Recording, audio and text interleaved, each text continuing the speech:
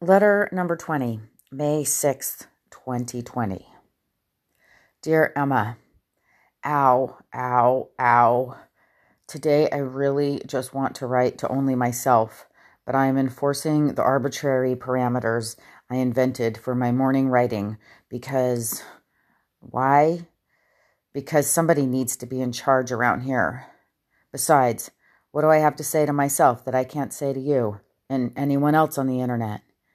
That was the original question. I just don't know. In a tangle with thought, concept, ideas, plans, strategies, feeling ill at ease about, actually, here's the problem with thought. I almost just got caught. Feeling ill at ease. Quickly trying to figure out why so I can fix it. Been on this strategizing track in my head since even before I woke up. Various ideas about problems tossed into the pot. Shouldn't be doing this podcast. Should be painting more. Should move to Albion. Should drop out of this life and join a service organization that fights for indigenous land rights. Should get a boyfriend. These are just a few solutions to the illness due now that I'm feeling. And each solution tossed out by the committee creates a cascading flowchart of corollary problems and obstacles and further questions and fears and doubts that, when weighed against each other, result in a morass of wires short-circuiting and smoking, or just a pile of vomit on the sidewalk. Utter madness. And this is how most of us live, how society is built, on a vague ill-at-ease feeling, fueling dueling reactive constructs. We have massive feats of engineering, raising monsters of steel and glass from the earth, while an ill-at-ease child sits at the base, sucking her thumb. Maybe I'm projecting.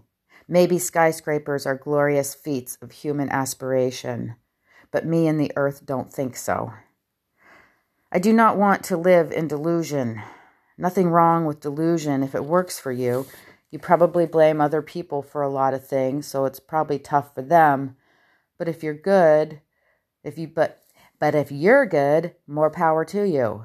Not you, Emma. I don't know who this you is that I'm snidely attacking right now. Probably myself. I'm projecting my lazy, delusional self onto this you.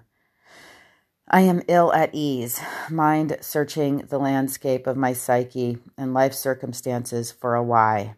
Why do I feel wrong? When you're a hammer, everything looks like a nail. When you're searching for sources of illness, everything looks toxic. Look, I've solved it. I see through the futile attempts of this eager committee in business casual with Starbucks drinks to solve my life. Go home, people. Go to an orgy. Go try fire walking. Go eat dog poop. Go fishing. Go cut off your pinky fingers. Go get Jungian analysis. I'll pay you your regular salary. Back to me, the boss. Kate, what does ill at ease actually feel like? What is living in your body right now? Well, Boss Kate, I feel much less ill at ease since that little flare-up of fun listing the alternative actions the committee could take. Creativity, discovery of an autonomous energy flow is the salve for most, if not all, illnesses. We only have so much time in a day and a lifetime. I need to know if I am using it for good or for ill, and I don't know, and that pains me. I know there's a large segment of the population that is not pained by this question. Either they have answered it satisfactorily for themselves, they have enough love and connection, they love their work, they enjoy the little things, or they are able to distract and consume enough to never think about it. Stop this, Kate. You are not helping things. I'm addicted to thought. I think this is my primary addiction, truly. I could get up, have a flicker of illness at easeness, let it flare up or burn out, whichever, stay behind my eyes, looking out, feel my heart, connect to my plants, my cat, watch the sky get light, receive the day along with whatever further illnesses, agonies, pleasures, or pains come through. I have lived like this before for brief periods when circumstances were most conducive to this equanimity, i.e., in the country, no job, good company.